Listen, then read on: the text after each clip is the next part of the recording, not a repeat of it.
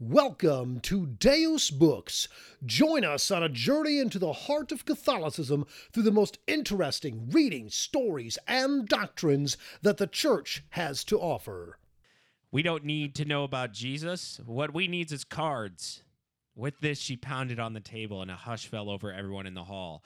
Jaws fell open, and hands still clutching the next card to be played, hung suspended, frozen in the air. In addition to looking shocked, people's faces held a look of righteous appreciation that she had voiced what they all wanted to say themselves. The week before, when it became public that I was indeed going to sequester the parish hall on Monday nights to run a 10-week program of evangelization called the Alpha Course, the uproar was so great that an emergency meeting of the parish council had to be called. In spite of the words of advice to back off, as a 31-year-old priest pastoring my very first parish, I stubbornly pushed ahead. There was no other option. Little did I know that this would be the first of many matches I would have with the game of cards over the next 10 years of my priesthood. So that's a introductory story from a book called Divine Renovation, Bringing Your Parish from Maintenance to Mission by Father James Mallon, who is a Canadian priest who you're familiar with. Yeah, this Nova stuff. Scotia, right? Yeah. Yeah. So Up with the brothers up north. Brothers and sisters up north, yeah. yeah, so what this book is it's almost like a how-to manual of how to make your church not suck. Yeah. And I remember when I was working in a parish, we were rolling. This not only comes with a book, there's like a whole program that's designed for parishes. Right. And we were implementing this when they actually, part of the reason I was brought in was after they had read this book. Right. They're like, we need more ministries. Yeah. So, It's in the same vein as like Rebuilt, yeah. I think is another one. There's a couple of them out there. Picture Bar Rescue, but for churches. That's Right. what this guy is. Yeah, it's we've talked a lot about like big picture things, like, but with this one we're gonna get like a little close to home. I think very close to home. Like, what should your parish look like, or what is his opinion on what a good parish looks like? Because I mean that's just the mission is, while the mission is the same, the how the mission is executed has changed over since the beginning, and so this is just a part of that tradition. So yeah, we're gonna get a little more close to home with this one. And what's interesting about this is I think you'll find that the way to implement change in a parish isn't as tough as you think. Really it is. not. It's not. Yeah. But it does come with some very, like, you have to make a choice. And we've discussed that in other episodes before, but with this, like, this is not like a lofty, like, what's the church going to do with all these huge topics? No, this is straight up like your neighborhood parish down the street where you got baptized and confirmed and received communion. Like, that's what we're going to talk about today. Yeah, and so that passage I read, I love this story. It's basically he comes in to take over this new parish, and he's like, this parish has no ministries. It's a dying church. And so he wants to implement a evangelization program called Alpha, which is like a video series, and it's pretty simple, but it has a big effect on people. Yeah. We ran it. They have a high school version of it that we ran that I liked. Yeah. So, but to make it more controversial, I think it's important to know that it's a Protestant even evangelization tool that has like a Catholic twist to it, I guess, if you apply it to a Catholic parish. But yeah, keep going. But what's hilarious about this is it's like he's getting into a fight because people don't want him to run evangelization program because they want to play cards. So yeah, it's kind of sad, really. Yeah. So I want to keep reading part of this story. So he said, God blessed our parish immensely in those early attempts to run Alpha and reach out to the unchurched in our community. Within a year, this small parish would be hosting evenings with over 100 people gathering in the hall on Monday night to listen to a presentation of the gospel message with an invitation to respond. Lives were being transformed. The lukewarm were catching fire, and people who had been away from church were encountering Jesus in a powerful way. The great card confrontation had been worth it. And before I continue on with this, it is kind of amazing. Like, I remember our parish ran something called Discovering Christ. Yeah. Which is a more Catholic version. Right, I've heard of that, yeah. And it's pretty simple. It's like you sit down, you watch a video, and then in a small group you talk about the video. But it's amazing how much of a change something like that can have with people who have never done anything extra aside from just go to Mass. Yeah. And obviously that's what happened. Over 100 people, like, that's pretty legit. That is legit. For a parish that was dying, yeah, that's pretty significant. Although we had offered the Card Social group the first pick of any day or hour other than Monday nights, they opted to vacate the premises and go somewhere else. Not a few heads turned at this. After all, the social had been going on since the 14th century, including some of the original members, or so it seemed. The mystery of why they could not switch to another night was solved a year later. During my second summer at this parish, I was given a second, smaller parish in a community about 8 miles down the road. It was a church in decline. Attendance was waning. There was no outreach, no ministries other than liturgy, and a few generous members who looked after the building. And so he's basically, what happens is he gets his parish, turns it around pretty quickly. Yeah. And the methods at which he's turning it around is like, duh, like, yeah. Offer something. Ministries. Ha! What a concept. Yeah, like, yeah. And I like what he's going to talk about in this book, because as Catholics, we are kind of obsessed with the Mass, or at least attending Mass. Mm-hmm. And so He's emphasizing stuff outside of that in this book. Yes. He's not diminishing the Mass. He's just focusing on something. Right. But anyways, so he gets this second parish, and he's like, all right, I'm going to do the same thing. I'm going to implement Alpha, and then I'm going to build a youth ministry too. And so he's like finding out where to host these nights. And guess what? The only night that worked was Tuesday, and Tuesday night was Card Social night. With the exact same crowd I had evicted from Monday night at the other parish. The saga continues. The mystery was solved. The reason they couldn't change their night was that they played cards in a different place every night of the week in a different parish. Oh, my. Yeah. Isn't that amazing? So I think we should talk about this for a second. This is a point he's going to hammer home the entire book, is like, there's a lot of stuff that happens at church. Most of it doesn't have anything to do with church. Yep. Be it Boy Scouts, be it card socials, Yep. be it whatever people do. Bingo. Whatever, yeah.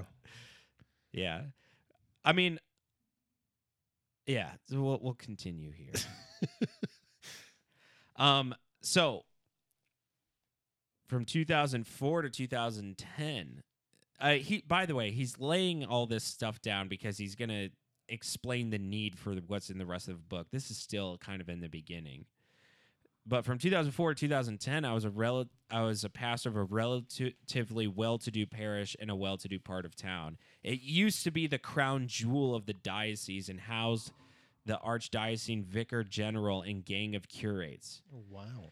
Until recently, it was viewed by pre-retirement places as the place to be before you hung up your hat. By the way, I didn't know that was a thing. Retiring? Like, that you try and get, like, that there's, like, good jobs Oh, you yeah. seek. Oh, yeah. Really? Oh, yeah. They're human too, man. Like, I would imagine a priest that's like up there is like, yeah, I want to retire someplace comfortable. Like, I want to end up before I retire someplace like where I can coast and like coast into retirement. Sense. That Of makes course, sense. Yeah. I don't know They're why human. that was surprising to me. Like, no, they're not gonna want to be like, I want to challenge. When I'm 68 years old, I want to challenge. Not many priests are like that because they're humans. Not many people are like that. Yeah.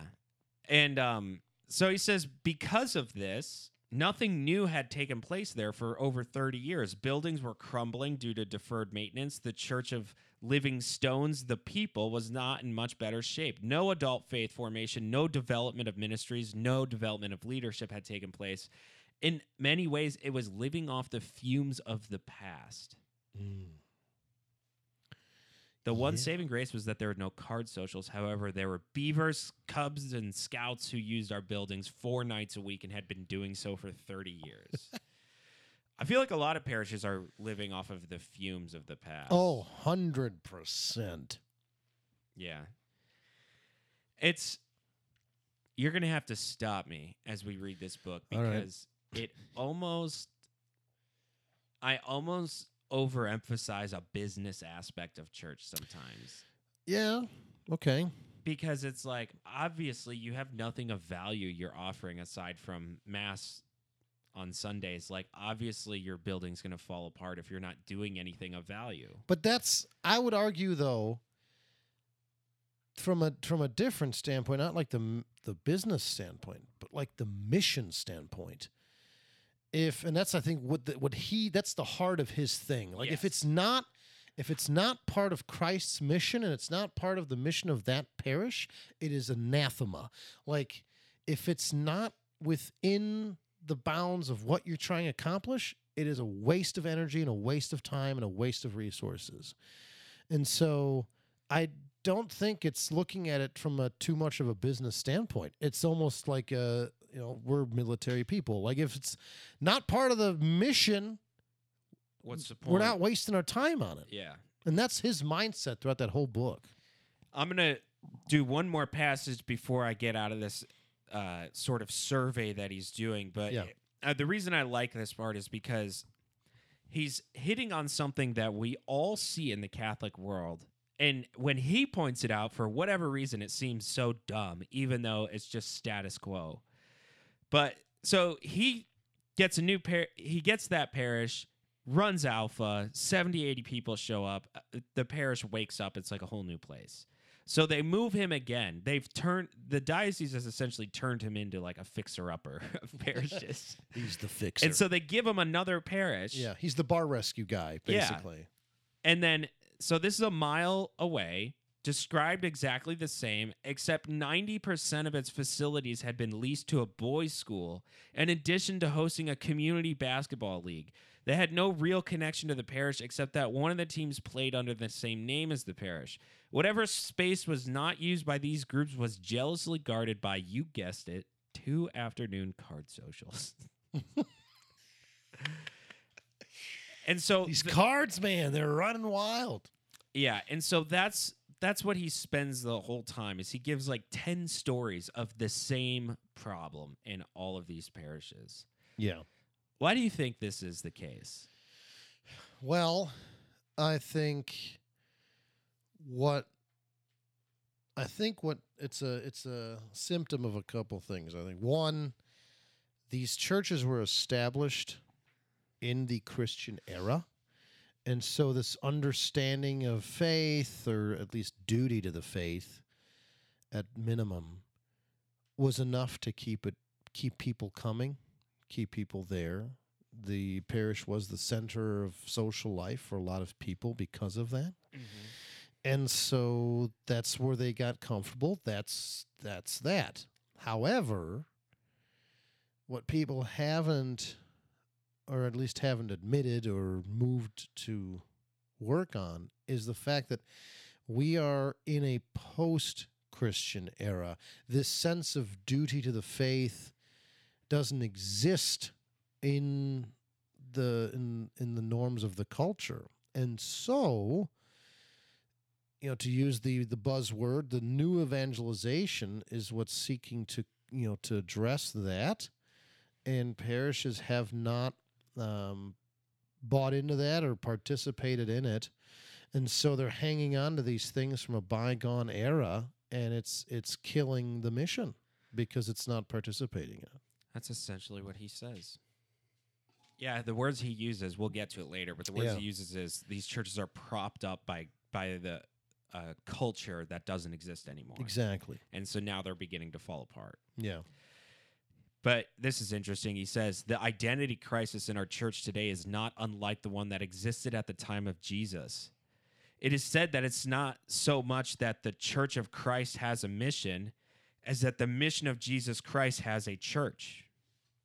We, however, have so forgotten our essential missionary calling that we have contented ourselves with maintenance and serving others. That the church exists for the sake of mission has been asserted by popes and theologians continuously for the last 50 years, but most Catholics perceive mission as something a select few carry out in far-off places in most parishes, crippled by a culture of maintenance focused at best on meeting the needs of the parishioner. And I think the select few, you can substitute clergy or religious Yeah. in that statement. I think this is where the Second Vatican Council was ahead of its time, because the Second Vatican Council addresses the laity and makes it a point to talk about the laity and its role in salvation, because it's in fact not the work of the clergy and religious to do all the evangelizing. That's precisely not their role. Yeah. It's a part of their role, but they're sacramental ministers. Yeah. And somehow the perception got it that that's what it is. And then our role as parishioners is like be a good person and check the boxes. Yeah. Yeah. It's a very consumerist idea that is unique to the West, and that's what's killing it. It's the laity has been allowed to become consumers, and I fault the church. I'm not faulting the laity. I'm faulting the church for allowing it to get that way. Yeah. And I think you and agree on that. You and I agree on that. Is we haven't empowered the laity or expected them to lead the charge on evangelization.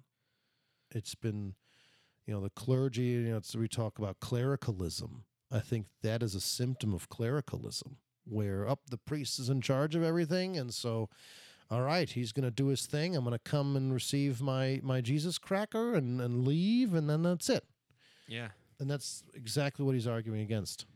Here, so he emphasizes this idea of like mission, like get the laity to be involved in the mission. And so he's talking, it's under a header called Making Disciples. So here's what he says.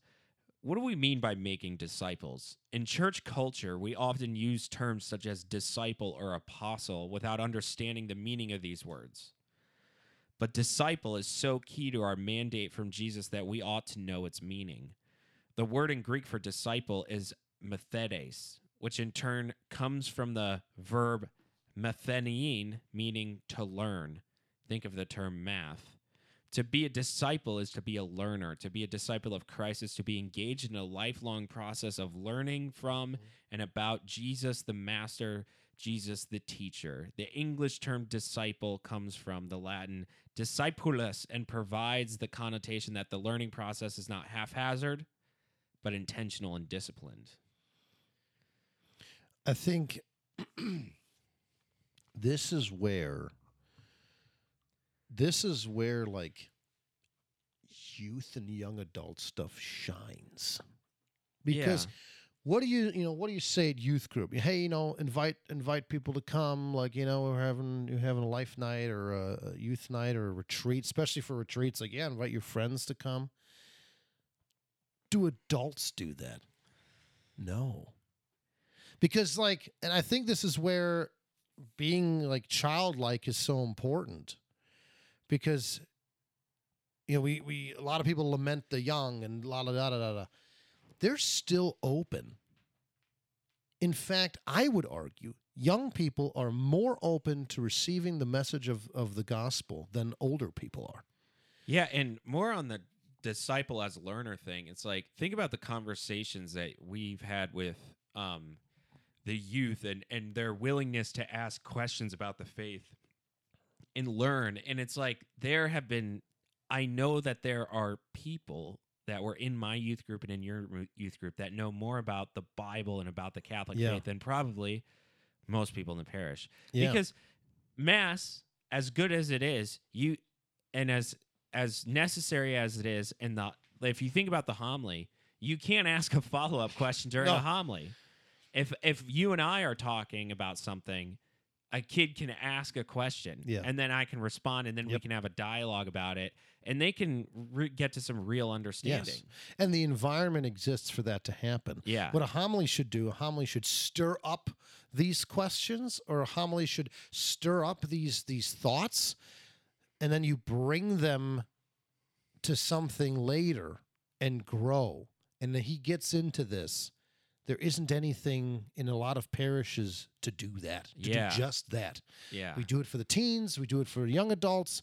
There's no, any of that for older folks. And there's a demand for it based There on is. his experience, because Yep. all he's doing to turn around these parishes is providing that. Yes. And then what is he getting? He's getting 100 people show up Yeah. in a really small community. And so there's clearly Yeah. a need for it, a demand for it. I'm going to shout out St. Clarence, my parish. Father Neil started a group to watch the Chosen series, just to learn Oh, about cool. who Jesus is, to learn about the ministry of Christ in a really well done way, and it's bringing people, because there is this desire to know, and Yeah. he's creating this environment for them to encounter that. Yeah, St. Peter's did a great job of that with their Discovering Christ Yeah. series. Because, like I said, it was simple. Come, eat food, watch the video, Yep. talk about the video. And there's some amazing learning that goes on in that. Yeah. Fellowship. Simple idea. Over the last 50 years, our society has witnessed what can arguably be called the most accelerated social change in human history. As we have moved through several paradigm shifts in the last generation, the pastoral practice of the Catholic Church in the West remains, for the most part, unchanged from what existed prior to this flux. Now, I want to comment on this real quick, because you hear this a lot. Why doesn't the church change? The key word he said is pastorally. Right. So the doctrine stays the same Yes. because it's truth. That Yes. never changes. Right. Pastoral, how you teach that, how you reach out to people, that can change and should Yes. change. Yeah. Yes. I mean, that is the history of the church. Yeah. How often through time, early church, with Rome and all that secular symbolism or pagan symbolism, the church was like, okay, this is what they know. All right, so we're going to use that to teach the faith. I mean, like with little kids, how often do you relate stuff to concepts that children can understand? All the time. Like the church has done that with adults. Like, hey, you understand this? Okay, yeah, this is like Bishop Barron's really good at doing this. Yeah. Like with movies and popular culture stuff. Like understanding tenets of the faith through that and using that to illustrate it. Without dumbing it down. Without too. dumbing it down. The church has done that for 2 millennia. Yeah. And so why should that stop now? It shouldn't. In fact, it should not stop now. It should continue to do that. That's the action of the Holy Spirit. That's what the Second Vatican Council is getting at. Yeah. It's like it's time once again to renew the way that the church pastors the flock. So he expands. Culture supported faith and church attendance. Demographics supported our pastoral development through the birth of children and the movement of migrants. We were particularly good at making disciples 50 years ago, but it was not obviously to our detriment. As long as we would go and open churches, there would always be new communities of migrants and new babies. As long as we baptized and taught in our schools, we pumped out good practicing Catholics. He says that in quotes, like air quotations. In a sense, we got away with not making disciples because the culture propped it all up. Fast forward through the 60s, the sexual revolution, mass media, new media, postmodernism, materialism, relativism, individualism, hedonism, and every other ism we can think of. All of a sudden, the fault lines are revealed for all to see. There you have it. Yeah. What is hopeful about this, though? This survey he does? 100 years or so where he describes where we went wrong and in the process of fixing it for the future, that's just a little blip in church history. Right. So It's really minuscule. yeah, so not to take away our role in this, but we'll figure it out. Yeah. We'll correct the ship until a new problem comes, and then we'll screw it up again. Or we'll, Right. I wouldn't say we screw it up so much as we are, the church is slow to adapt. Yeah. It's like a big ship. It Yes. takes a long time You to turn. can't just turn on a dime. Yeah. I mean, for Christ's sakes, it takes 500 years to figure out an ecumenical council. My goodness. Yeah. Yeah. I don't think that was heretical, by the way. I don't think so either. Okay, just making sure that you're my heresy check. Oh boy. So he sums all this up. Something must be done. Drastic action is required. Over the last 4 years of my present parish at St. Benedict, overturning a few figurative card tables, we did regain control of our facilities. Since then, we have almost 2,000 people participate in Alpha, with 20 to 30% being non-churchgoers. We have run hundreds of different faith formation events or programs and have seen hundreds of lives changed and transformed as people encountered the person of Jesus Christ and the power of the Holy Spirit. Through these experiences, they have came to know God as their Father and have come alive in their experiences of God's family, the church. All of this through God, which has enabled us to rediscover our new identity through Pope John Paul II's call for the new evangelization whose roots are in the Second Vatican Council. So there you go. What do you think of that? Yeah, the key word that he uses there is drastic. I don't think either of us would probably be the most empathetic people when it comes to like command decision making. But you know, this is people get uncomfortable with the term church militant. We are the church militant. We are on this planet soldiers for Christ and his mission. And so there should be some level, I'm not calling for like physical like crusades, but there has to be some kind of drastic action.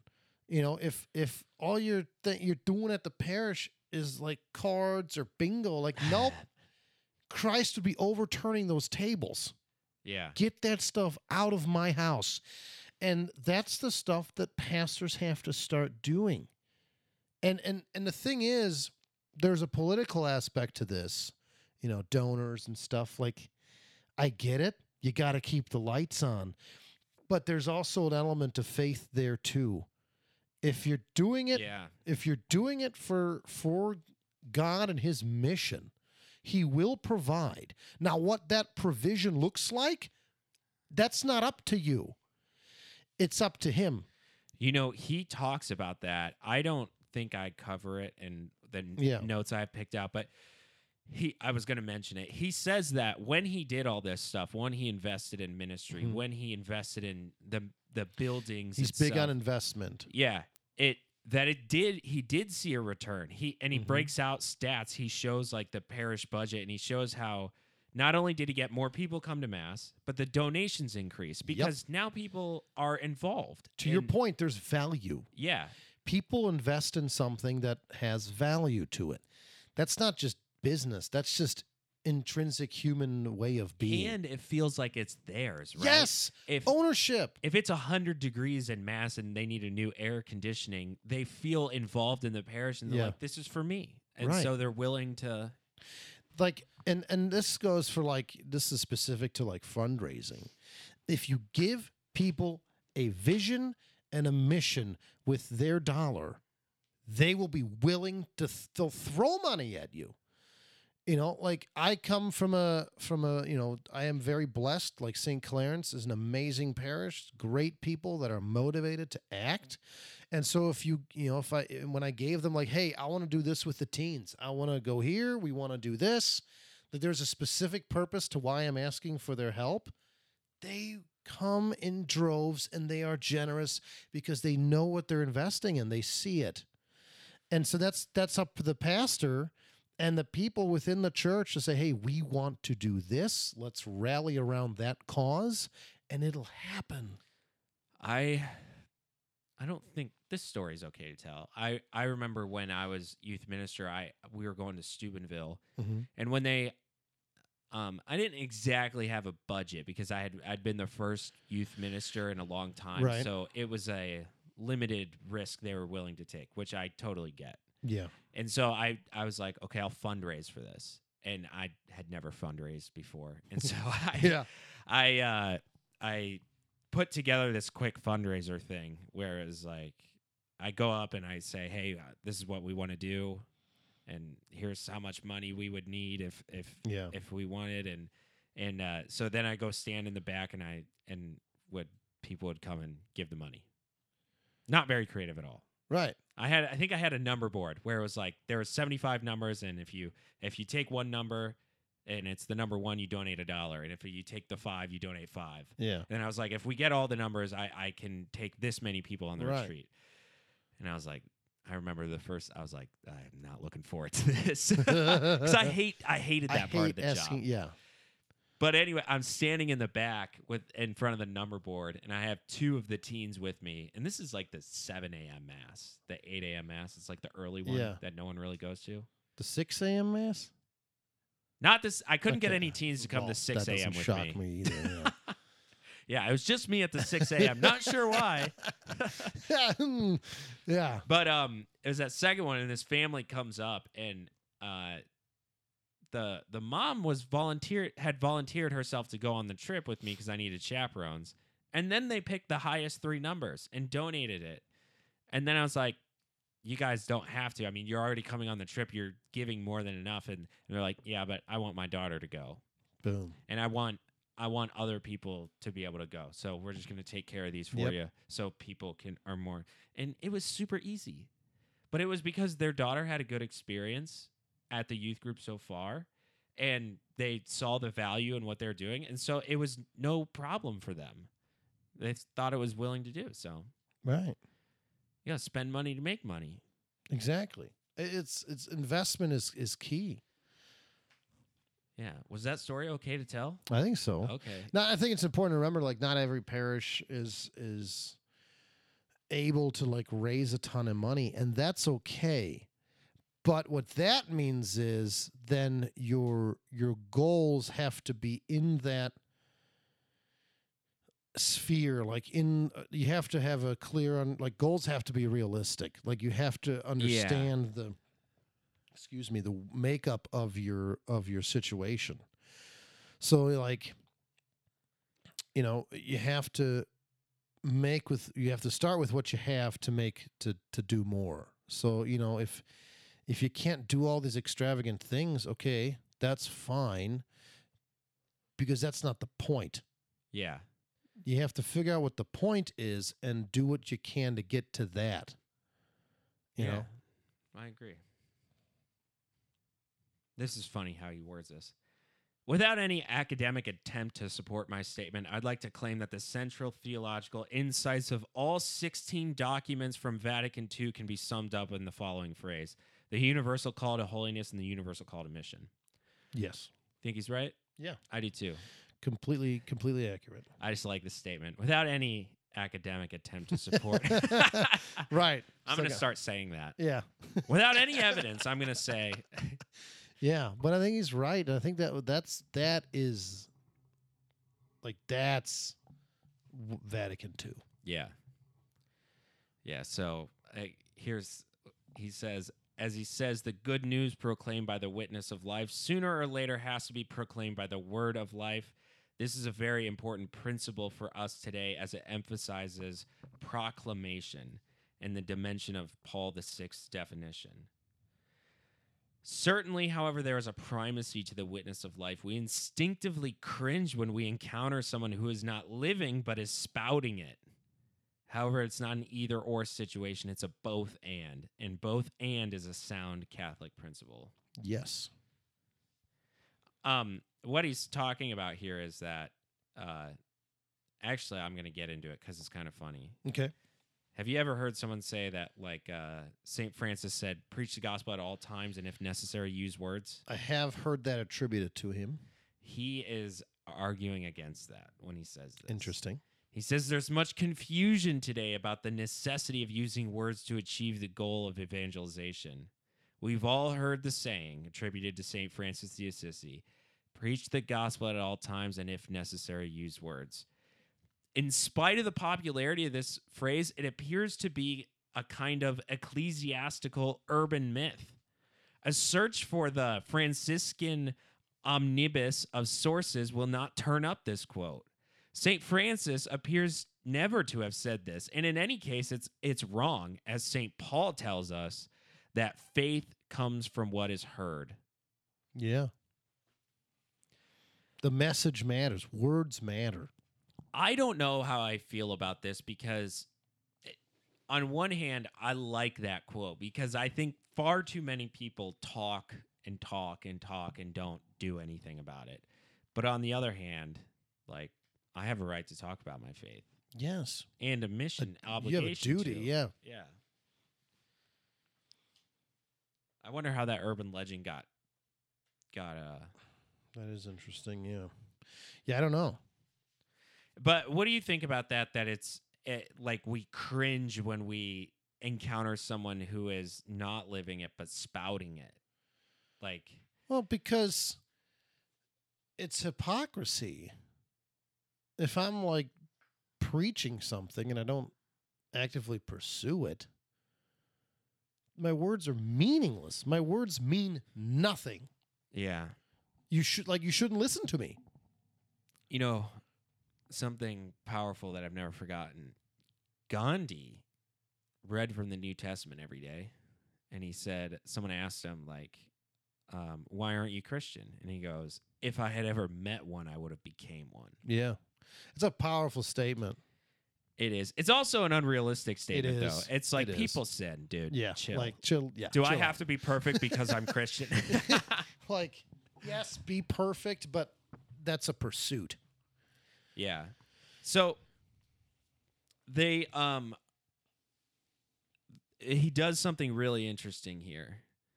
There's a phenomena of Latin American Catholics leaving the Catholic Church. And then they had a doctor analyze this, basically do exit interviews with people. And then they wrote this big document that said why people leave. That was done by the University of Peru with the Latin American diocese.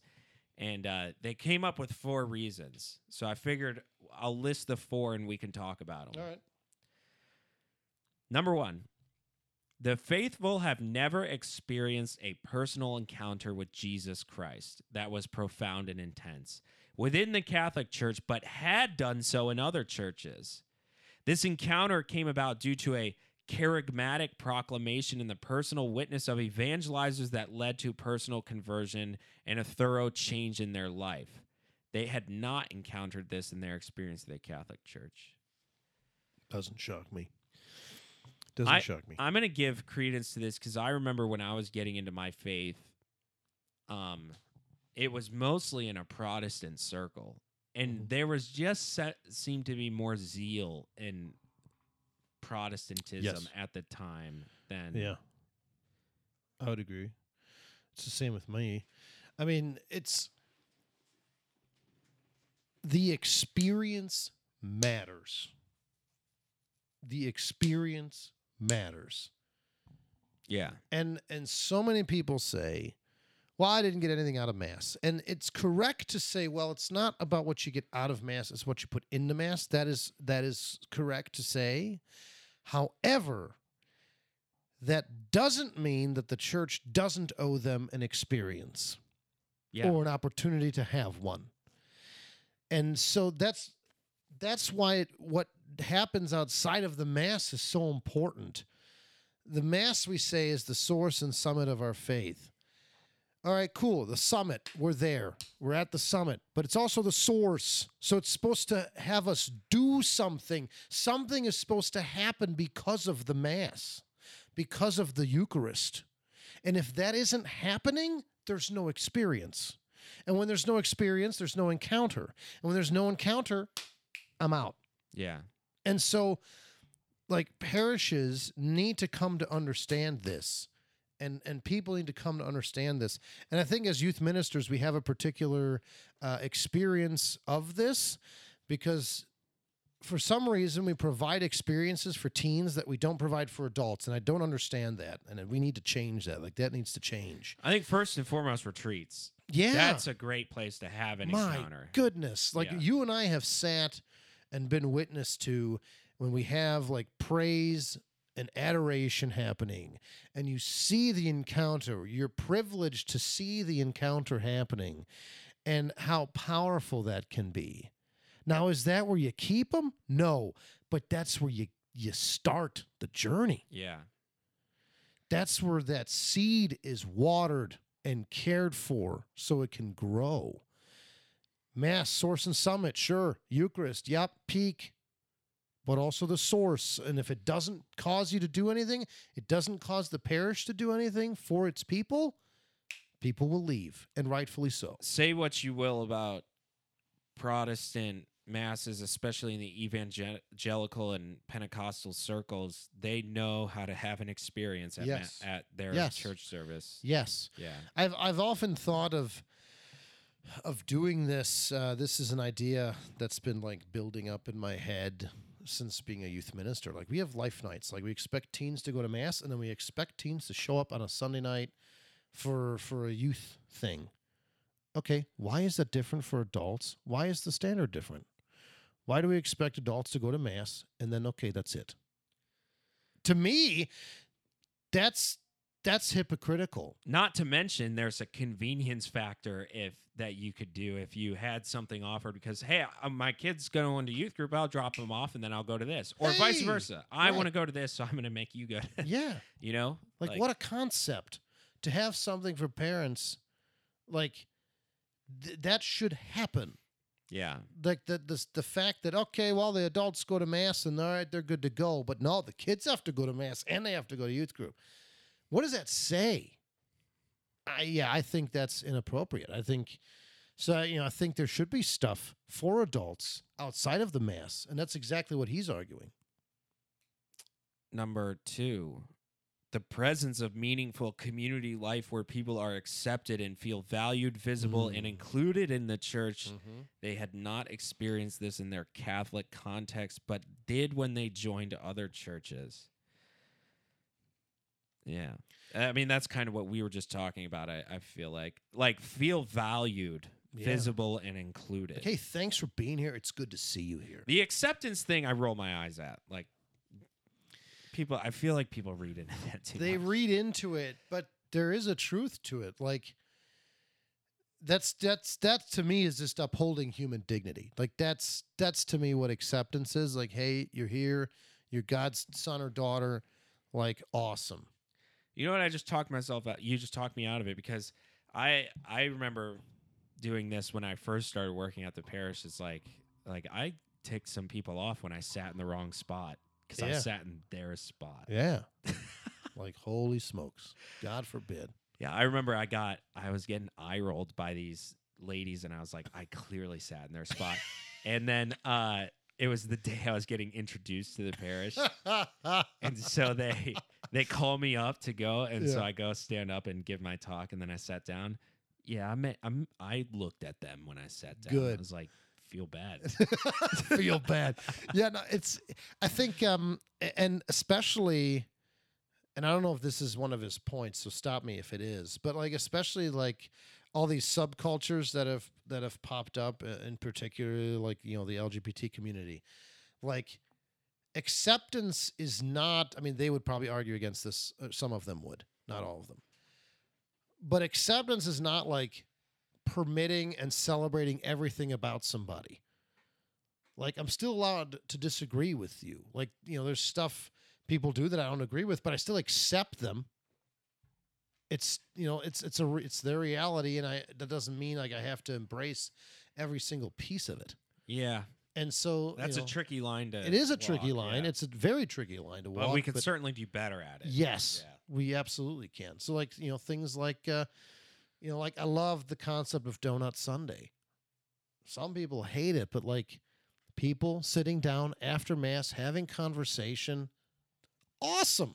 Yeah, I don't like donuts. If it was like bacon Sunday, I'd be there every mass. Yeah, St. Clarence does offer a breakfast bake. Again, Really? I'm just promoting my parish, but Next one. Biblical and doctrinal formation, not as theoretical and cold knowledge, but something that brings about spiritual, personal, and community growth and brings people to maturity. That I for sure agree with. yeah, Your everyday Protestant knows more about the Bible than your everyday. Maybe not. Maybe they don't know more, but they know what the Bible says more. I would argue that they're not reading certain parts correctly, but that's another can of worms. But right. they certainly know what the Bible says. And at the very least, they're not afraid to pursue it. Yes. Like, even yeah. if we would argue that their interpretation is wrong, they're not afraid to pursue it. I mean, they pursue it aggressively. Yeah, and that's something I've always admired about Yes. Protestant denominations is their like the way that the fact that they view the Bible sacred and Sacred worth, scripture. That's important. Yeah. Yeah. And the church, like, that's a truth that the church would celebrate, Yeah. is the fact that sacred scripture is indeed, keyword, sacred. And so we ought to know it. And so, yeah, Bible studies. Parishes should be having Bible studies or some kind of study, like book club, something. Something to that effect should be happening. Because to go back to our experience, like, that's what youth group is. Yeah. You know, that's More where or less that's what it is. maturity Yeah. of faith comes from, yeah. Number 4, missionary commitment that moves church members from the pews to go out and meet those on the periphery to bring people home to the family of God. Mm-hmm. In my years, I've been invited to church by a lot of Protestants. Yes. Yes. Yeah. I don't know that most people could say the same about No. Catholics. I would agree. I would wholeheartedly agree with that. I mean, Yeah. look at all the signs, just in terms of just like the signage during Easter time, at least up in Cuyahoga County or whatever. You see, you know, one of the big Protestant churches in that area is like Grace Church. And like every Easter, there, like every Lent, you start seeing all these yard signs pop up about like going to Easter service at Grace. And just something small like that is, yeah. I mean, the invitation aspect is lacking in the church front. Now, I will say, I want to defend this a little bit. Okay. Like, I don't want to invite somebody. Let me think of how I want to word this. If I invite someone, convince them to come to church with me, and then I bring them to church and it's boring and it's everybody's dead in there, and it's like no wonder. Like, you can invite someone to a non-denominational mass and they're probably going to have a good time. There's Right. music, it's lively, it's like it's hard to grab Yeah. someone off the street and bring them to a Catholic mass and see that. And I think he would agree with this. I think that's where the idea of summit comes into play. Like, the Mass is the summit, like the Eucharist is the summit. Like, that's where we're moving toward, source and summit, right? We get, like, once we're in, that's our source. But I think until you're in, that's the summit. And so what he would argue, and what Alpha argues, is you gotta bring people in somewhere else, Yeah. in some other capacity, Yes. in in a Bible study or some kind of like discussion group, or like watching the Chosen series and just talking about components of the I'm faith. much more willing to invite Yep. someone out. And to then that, you yeah. lead them to the summit, which is the Eucharist, which then causes them to go forth from it. That's that whole source summit thing. So yeah, no shocker that people are inviting people to the Mass, because when I think about the Mass, I'm like, if I wasn't Catholic, yeah, I would never come back, because one, I don't understand it. So I don't even understand the formula of the Mass and why it's moving the way it's moving, and then why it's so quote unquote boring, because I have no understanding of it. I'm just sitting here, then I'm standing here, and then sometimes I'm kneeling, sometimes I'm not kneeling, depending on the parish. So of course I'm not going to what is that? No. Yeah. So his argument is to you got to lead him to that point. So he does a similar thing, and this time he's breaking down a talk by Pope Francis, temptations that lead the church astray, and it's not the temptations you think. Okay. Number 1, sociological reductionism. This is manifested by defining the gospel and the church by purely sociological categories, making the church an instrument of market liberalism or Marxist ideology as found in many expressions of what is known as liberation theology. So I think I could simplify that even further, just politicizing church. Right. Right? Is that what that... Yeah. And I see that on both ends. I don't know that it's... I think it's something to guard against. I don't know how predominant that is in the Catholic Church per se. It's... I don't see it to the degree I see it in other churches. I'll say that. Come election season, I think it can get pretty Yeah, maybe that's true. political, and I would argue that it's very evident, like in many cases, where a particular parish aligns themselves. I see You it. might be right. You might be right. Maybe that's maybe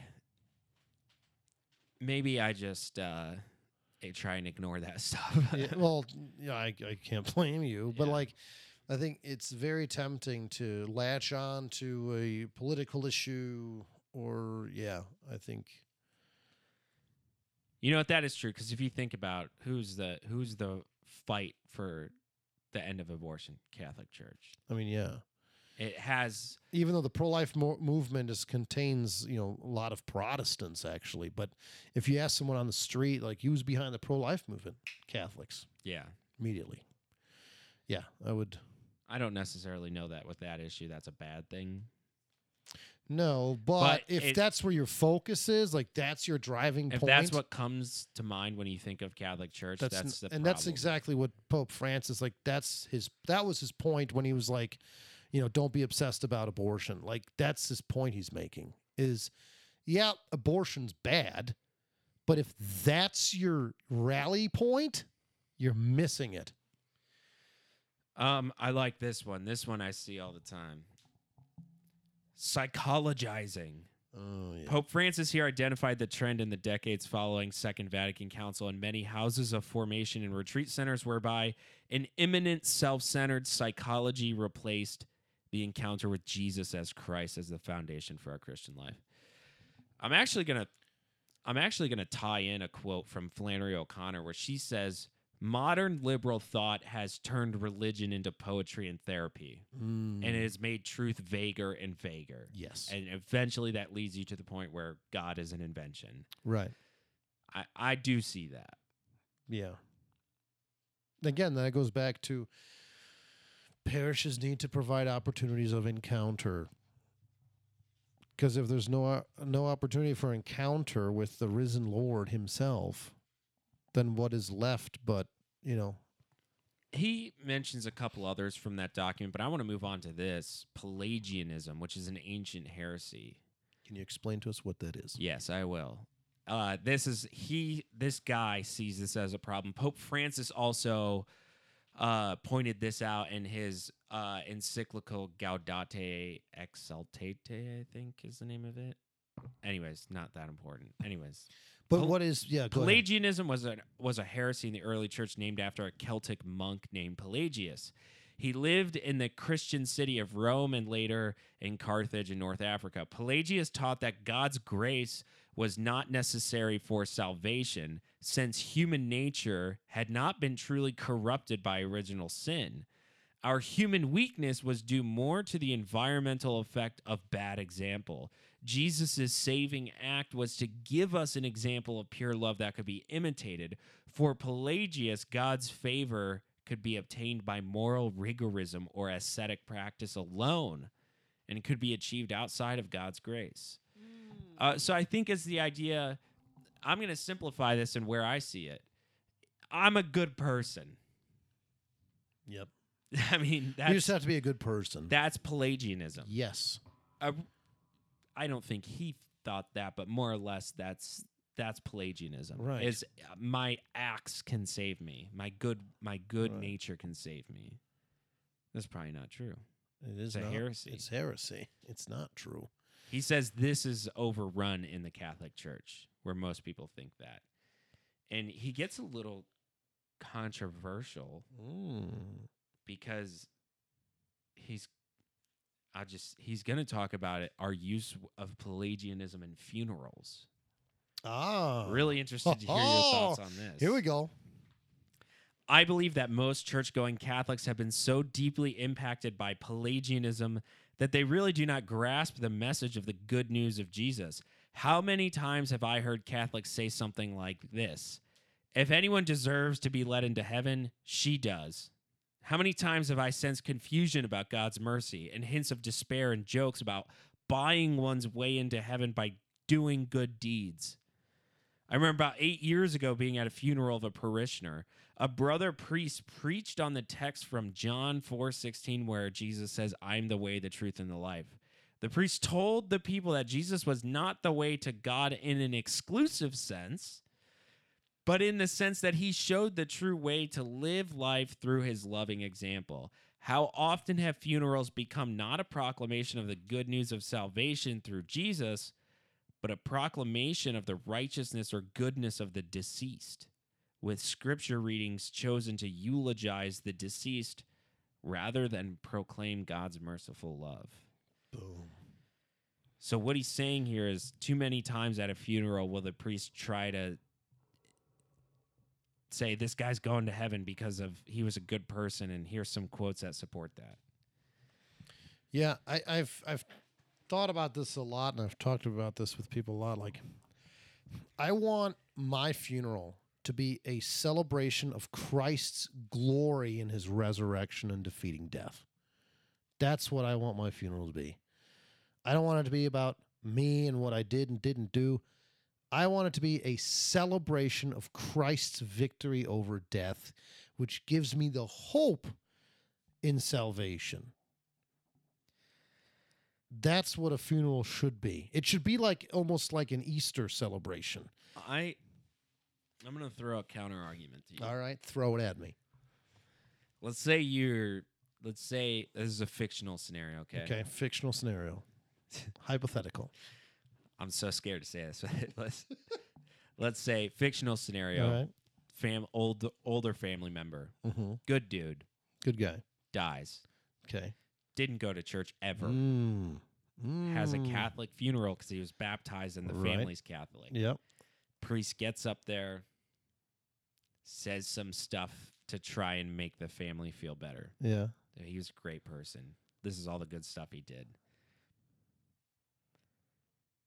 Is that wrong? I mean, It's incomplete. at best. Here's where I struggle. A funeral, for better or for worse, it's therapeutic in a Yes, sense. it is It's for the family. It's yes. consolation. And Yes. so I wouldn't want a priest to get up there and be like, didn't go to church, he's going to hell. I'm Or- not arguing that. I don't think your point's a counterpoint. All right, Like- explain it to me.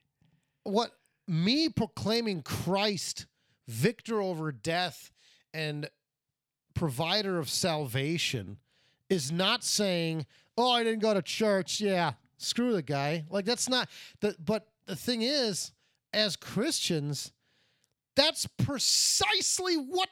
That's why we're Christians. Because the bridge that Christ built between us and heaven. Like, without that, there is no hope of salvation. Without Christ, we are not able to go to heaven. We are doomed without that. And so for me to simply say, all right, he was a good guy, sweet deal, that's incomplete. That's dishonest. It's dishonest. Okay, he's a great guy. Awesome. But what's more awesome is that we can have hope that we might see him again because of Christ's victory over death. All right. I got excited there. You convinced me. Yeah, Like- you're right. It was sort of I was looking at it in a superficial way.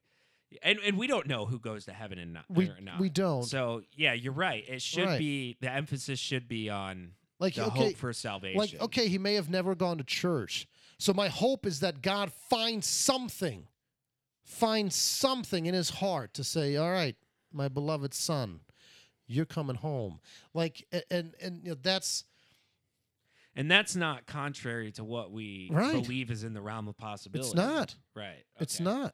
not. Because, for all we know, in his dying breath, he could have completely embraced Christ. We don't know that. God knows it. And so, like, yeah, it sounds like a cop-out. Like, all right, well, I guess that means I just can never go to church. And then when I'm dying, the last breath, I'll say, all right, Jesus, I believe everything you've taught. Like, that is way too risky. But, like, it's possible. To deny that it is possible that's heresy. I want to. Anyway, I got excited there. But yeah, funerals should be Easter celebrations. They should honor the dead, but they should primarily be like Easter celebrations. I'm by the way, when I'm talking about this book, I'm hitting on what he's critiquing and pointing out because I kind of want us to like recognize what sort of stuff is Yeah. at play at our parishes. He offers solutions and stuff. Some of I think we should discuss some of these solutions, though. yeah, most of it is centered around that idea of you have to add to parish life. You have to do ministry. You have to do all these things. And there's some real practical stuff he mentions. Like in his parish, he got rid of the hymnals Mhm. and then just put the lyrics up on screens. I love that. Yeah. And people freaked out because they're like, they're technology in the church. Like, what, you Amish all of a sudden? Like, like That's what? exactly right. Like, what? If it's just use technology to our benefit. Yeah. Yeah, and so he talks about stuff like that, but this is one of my favorite things he points out. And we have discussed this at different times through some of the books because I always think about it. But all right, check this out. I arrived at the church and was met by a very grumpy usher who told me in no uncertain terms that there would be no procession as there would be no homily. When I asked him why, he told me that people were on medication. By the time that liturgy was over, I needed to be on medication. I was the only person in the whole church other than the cantor singing Hosanna during the entrance. And in spite of the glares of the usher and his companions, I did dare to preach, even if only for 5 minutes. So much for my first Palm Sunday celebration, which did conclude, Wow. by the way, within the 1 hour mark. Jeez. We formed the habit of fast-track masses due to the constrictions of pastoral practice at a time when our churches were full, and it was of societal value to go to church. In 1950s North America, it was not uncommon to find urban parishes that had 8 or 9 masses on a Sunday morning. These masses would be on the hour from 6 a.m. until noon, often with 2 different celebrations at once in the church, once in the basement, because parishes had to schedule in this manner for one of 2 reasons: the sheer number of people who came to Mass and the discipline of fasting at that time before Second Vatican Council. Catholics receiving the Eucharist were required to fast from food and water from midnight until before they received the Eucharist. Yeah. So they had to go to Mass to receive before Right. they could eat breakfast. Right. So he's People passing critiquing, out. he's explaining this 1 hour Mass as a trap. There's nothing doctrinally that binds us to an No, hour. there is not. Yeah. And then he points out all the Catholic churches in Latin America and Africa, where he says in Africa, people bring their lunch to Mass. Yeah.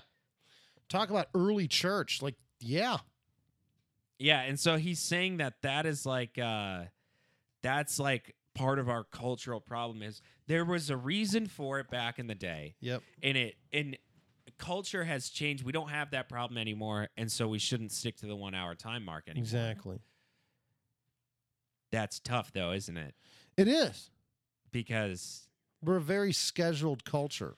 So, like, everything happens by some hour mark, whether it's the quarter hour or the half hour or the top of the hour. yeah. Like, and so it for us, it's nice to fit things into boxes on a calendar. Like, okay, I'm going to block off this for, an hour, nice and clean, 60 minutes, and boom. This is a good one too. he was talking about a mass, 600 people at this mass, and at least 25% of them would leave as soon as they received the Eucharist. Yep. That was bad enough. But the back wall of our church is all glass, and you can see the entire foyer from the front of the church. I'll never forget the first time I saw this. I couldn't believe my eyes. Hundreds of people were leaving while I was still giving out Holy Communion. Over the weeks that followed, I addressed this phenomenon in the parish newsletter and during Mass. I was bold enough to say that although there were indeed exceptional reasons to leave Mass directly after receiving communion, anyone who left at that time every week needed to seriously consider what they were doing. Yes. I suggest that they refrain either from leaving church early in the week or from receiving the Eucharist. Yeah. And this earned me a stream of anonymous letters, including a letter to the bishop and even a letter to the Pope. Good. Listen, I think, and I'm going to get excited again, so you're going to have to calm me down maybe, but I think priests are too afraid to be confrontational. I'm not a priest. I might be a seminarian studying to become one, but I'm not a priest. I can't appreciate that weight. But your divine call is to lead people closer to Christ and to bring and to help bring about their salvation. That's your divine call from God as a priest. I 100% believe that. And if people are doing what is detrimental to their salvation or even, at the very least detrimental to their faith, it is your duty to call it out. And there's ways to do it. But I think, addressing people leaving Mass early is one of them. Yeah, his whole point is all this stuff he's talking about is what he calls a culture of minimalism in Western churches. Oh, my goodness, yes. And I think part of the priest thing not being confrontational is I think some of people our parents' age are so used to basically being abused by clerics in their childhood. Yep. That the priest doesn't want to be confrontational because it's going to bring up all those memories. Yeah. Perhaps that's a theory I have. Like a priest is so used to being the bad guy over the past 60, 70 years that perhaps they're trying to be more inviting and nice, and I don't know. So perhaps just invite those people to consider having a conversation. Hey, let's talk about it.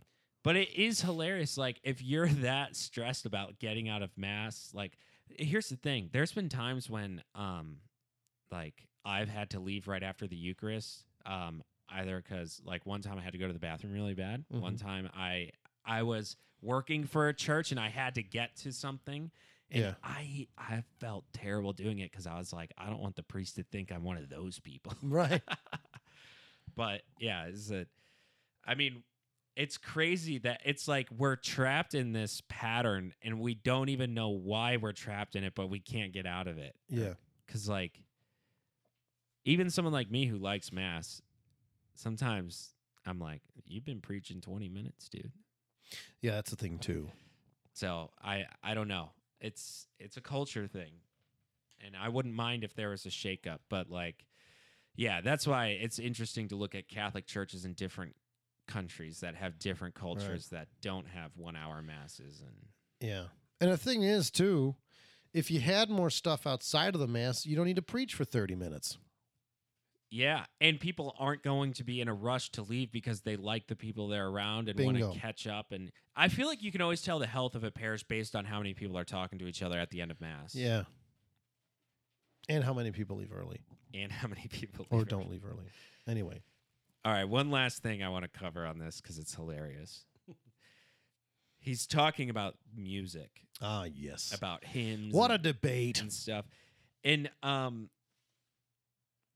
let me read. He says, we live in a postmodern, hyper-individualistic culture. Postmoderners do not want to sing about doctrine or theology.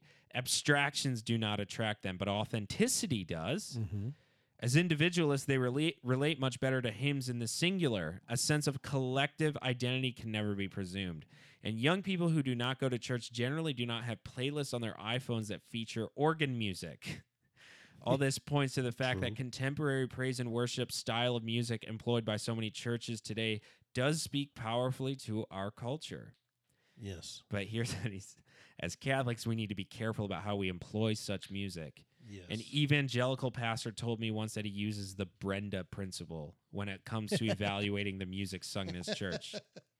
I asked him what this was. He said, if you can remove the name of Jesus and replace it with Brenda and it works, it should not be used in church. I love it. I love that. That's What funny. do you think about the music issue in church? Because this is a hot debate within the church. I think it'll forever will be. Because I try to look at things objectively in this department. I respect the fact that there was a point in church history where the organ did not exist. And when I know this, I've read some dialogues between some early monks and stuff, and there were debates about when they introduced the organ. This satanic monstrosity. The same debates that are happening now happened then. And eventually we came to embrace the organ and, in fact, favor it over other instruments. So why, if it's not dogmatic, which music is not? I don't know if that'll shock anyone, but it's not. That means there will, or maybe should, come a day where the organ is no longer used. And maybe hot take. And maybe you throw in some drums. Oh my goodness. In fact, in scripture it mentions instruments, right? Yeah. So my thing with the music is this, and I think the church would agree with this. If it lifts you up toward heaven and increases in you a sense of encounter with the risen Lord, it is good. But if it takes you to the realm of entertainment, it is no longer doing its purpose in the liturgy and is bad. Music can't be entertaining? It can be, but that shouldn't be the focus. Oh. So that's where I don't like evangelical churches that they have a stage and it's basically a concert. It feels like the focus is on the musicians. Exactly. Yeah. So, which is why traditionally the music's been in the back. Interesting. Because it's supposed to represent, like the choirs of angels in heaven singing, so but that there's a whole theology behind that. But what I'm saying is the music should never be the focus of the Mass. If it takes away from the focus of the Mass, Jesus, bad. You know what's an interesting case study about the music debate is Christmas music, because those are our hymns that are played on contemporary radio stations that people find entertaining, people find beautiful. And the theology of Christmas music is great. Yes. For the most part. Yes. So it's like we've done it. We do it every year, just only for like a month. Right. Like think of like a song like "Oh Come All Ye Faithful" or "Silent Night" or something like that. We're not talking about secular Christmas songs. No, I'm not talking about Alvin and the Chipmunks, 12 Days of Christmas. I'm talking about like those classic like religious hymns that are still viewed as they're still listened by non-religious people because they sound good. Yeah. I mean, I think also like there's some songs that have a time and place. Like praise and worship has its place in the Christian life. Yeah. I don't know what that place is in terms of the liturgy, but yeah, I think to cut this debate on music short, but yeah, I think if it brings you closer to Jesus and helps you focus on the point of the Mass, which is Jesus, good. If it takes away from it, bad. Yeah, I want to we need to talk about this before we close out. I kind of hit some of the things that he's pointing out. The solutions he offers, the reason we didn't really cover them is because they're pretty simple and they're pretty obvious. Really, they are. It's about going from maintenance to mission. And so his thing is, if your church doesn't have any ministries, you need to go to your priest and you need to ask for one. Yes. And he might say, you're in charge of it then. Yep. And that's part of the call of Christianity. Yes. And so get some friends and do something. Yep. Start simple and build it, because Yeah. you'll be amazed at what. And he's like, that's essentially his, like, he has some of those practical things about music and stuff, but that's essentially his thesis is offer ministry. Yeah. If your priest doesn't offer it, then you make it. Yeah. Yeah. And the laity is precisely the ones that should lead that charge. Yeah, that's what he says. Like I yeah. said in the beginning, the clergy, they are sacramental ministers. That doesn't mean they can't lead groups or whatever, but that's not their primary duty. Their primary duty is not to lead a Bible study. They're sacramental ministers of sacrament. Now, that doesn't mean they can't allow a Bible study to happen, or doesn't mean they can't lead one or help one Or out, but that's participate in not it, their yeah. primary charge. That's the laity's job. And so, yeah, if like you said, like he said, go to your pastor, hey, we want this ministry. And if he says, all right, well, you're running it then, good. My favorite ministry that I think every parish should have and is super easy to implement is water into wine. It's where you get some wine, you get some snacks, and you drink the wine and you discuss a couple biblical passages while you do it. And the idea of how it was created was, listen, Jesus celebrated stuff. He got together with friends. He did stuff. He went to weddings. Like let's have something fun to do that's centered around God. Yeah, no, that's all it takes, really. Like I've told people this. Some of my best and favorite moments in ministry were just talking to people. Yeah. Like with youth group, like we'd have like what we call study group. It was a Wednesday night, and sometimes I'd prepare a topic to like dive into deeper than what we do on a life night, and sometimes we would just talk about life. And then my role in that would just to bring in the Catholic perspective on things and just to walk with them. And I think that's such a simple thing. Like that we think everything has to be this grand thing and this big, lights and smoke and no, that's not the essence of ministry. Just get together. That's step one. Bring people together in something that's directed toward the goal. And that's it.